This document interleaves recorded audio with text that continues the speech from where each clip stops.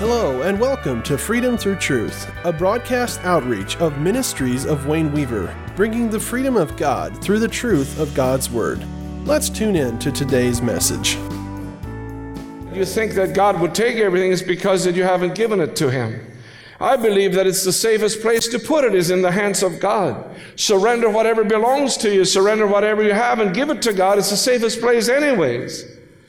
I take pleasure in bending to do your will, whatever it costs me. This is what was spoken of with Jesus. Now, so this in essence is what happens. The Father sends the Son, and then the Son comes to earth, conceived by the Holy Spirit.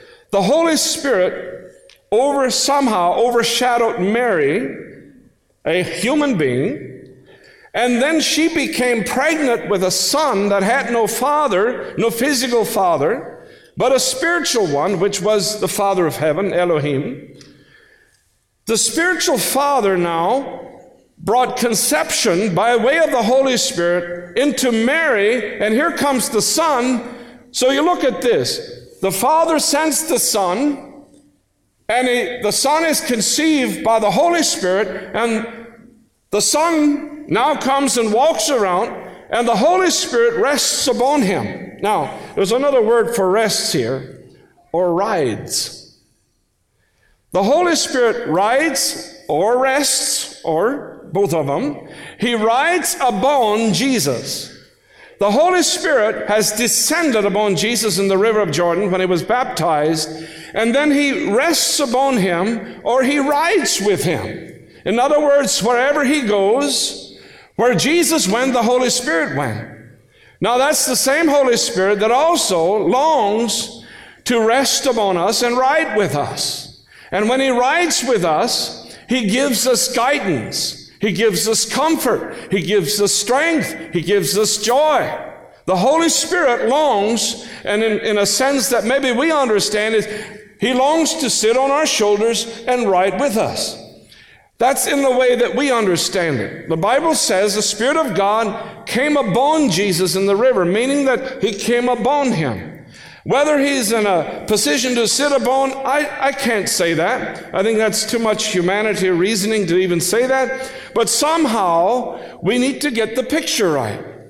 And what happens is when you walk to places where the Holy Spirit will not go, do you think he'll jump off and he'll not go with you? Or do you grieve him? Or what is the things that we do to make the Holy Spirit pull back from where we go? I believe this separation at times, when the Holy Spirit is not pleased with things that we do, that I do in my life, is the times when he gets grieved and he gets quenched. And as a result of that, the joy and the gladness leaves my heart. We have to remember this, that God longs to be served with gladness of heart. Gladness of heart. Look at this heavenly flow. The Father sends the Son is conceived by the Holy Spirit rests upon Jesus throughout his life. I read the account, I get little updates of new discoveries that they find and new writings that they find over in the land of Israel. And once in a while, it's almost a weekly update that I get of new things that they found. Sometimes some script, some books, some things that they found. And there was just this past week, numerous things again that were just found. But one of the things that was found that I received notice of here in the last year was that it is said in a script that they found that Jesus, before he went to the cross, in the evening in Gethsemane, that he was there together with his disciples, as the Bible says. He was there with his disciples in the Gethsemane, which is on the Mount of Olives. A Gethsemane is simply a wine press. It's not a location, it's a wine press. There's a lot of Gethsemanes. That's the way they call them. We call them wine presses, they call them Gethsemanes. Jesus was in a Gethsemane, and I was in one that they expect is probably the very one that Jesus would have been in, because they found some script that the disciples were in that Gethsemane. Well, the night before Jesus went to the cross, it says that in this script that they found, very interesting, listen to it. They found that in this script that Jesus came with a very heavy heart into the Gethsemane that evening. And he requested that they sing a song. And they sang a song because his heart was very heavy. So he said, let's sing a song. And the disciples that were with him started singing a song, including Jesus. And this is what the script says. They went around in a circle and they danced before the Lord. This was the night of his betrayal. They danced before the Lord. Now, if you know anything about Israel and the times where I've been over there, dancing is nothing unusual. In America, we have a lot of dancing. Problem is, it's not in the church. It's in bars. It's a carnal dance. But here in this script, it would indicate that Jesus actually danced, that they were dancing as they were singing to the Lord before he went out then and was betrayed that night. It's just an interesting thing. You know what? You can't really dance before the Lord if you don't have gladness in your heart. You just can't. It's very difficult. It's interesting. Now I go on here. Hebrews chapter 1, verse 9. Thou hast loved righteousness. The word righteousness is equity. I believe this is the key of gladness. Thou hast loved righteousness. The word righteousness, translated here as equity. What is the word equity? You've heard of me saying about the intrinsic value. It's what you are on the inside. We can put on all kinds of a face or a facade on our lives to make people think that we are really happy, but when in our heart, only God knows and we know ourselves if we are. Or God knows exactly who we are when we pull away everything that we put onto ourselves, and the equity that is in us is the exact thing that comes through, and it'll stand in the fire. Even if it's tried in the fire, it'll stand. It'll become the final little thing that is in there. That's equity.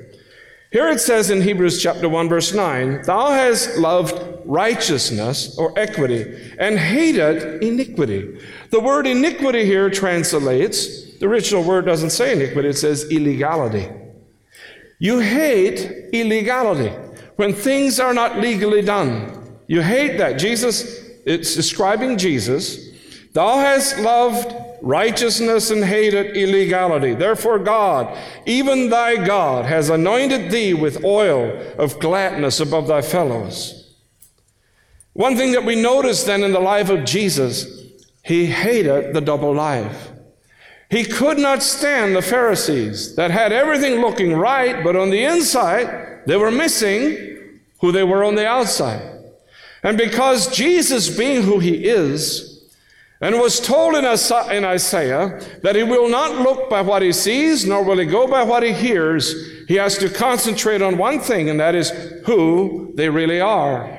And this is why he had so much problems with the Pharisees, because they pretended to be one thing, but they were not that. And so Jesus ran into it all the time with him, had tremendous amount of problems with it. Excuse me, Psalms 100, verse 2. Serve the Lord with gladness. Come before his presence with singing. Serve the Lord with gladness. How are we to serve God? With gladness. Gladness. It's not based on such circumstances. It's not based on situations. It's based on a request. God wants to be served with gladness. He wants gladness to come and radiate out of the hearts of his children. Serve the Lord with gladness. Come before his presence with singing. It's a flowing aroma. Why? Why do you think God is requesting this? This is in the Old Testament, David speaking even into the New Testament. That God is to be served with a glad heart, with gladness of heart. Because it creates an aroma. It creates a spiritual sense around a person that affects, that gives off life and light and truth. And it's part of holiness.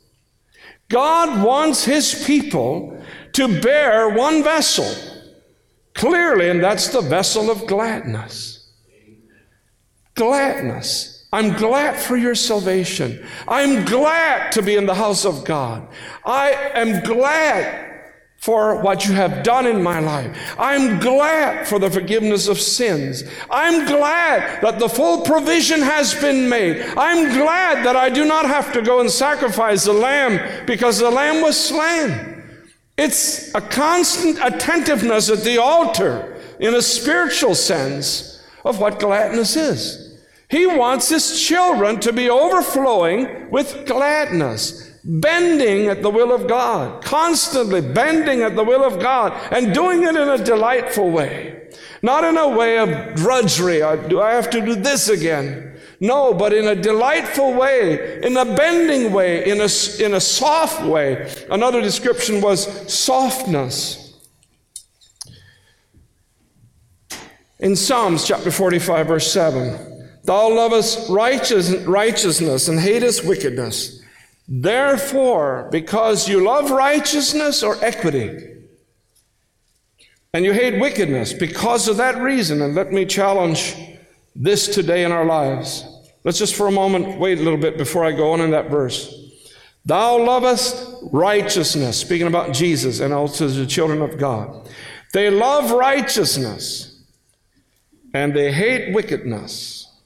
Is that what comes out of our life? Is that our life?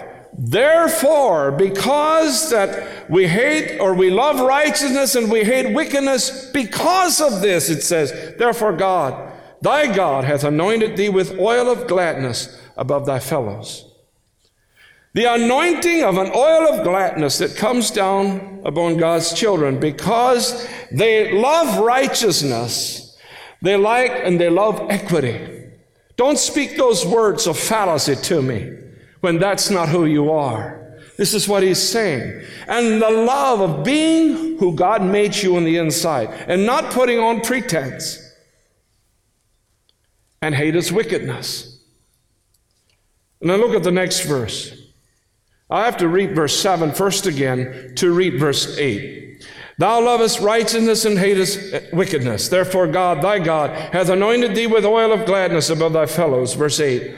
All thy garments smell of myrrh and aloes and cassia, out of the ivory palace whereby they have made thee glad.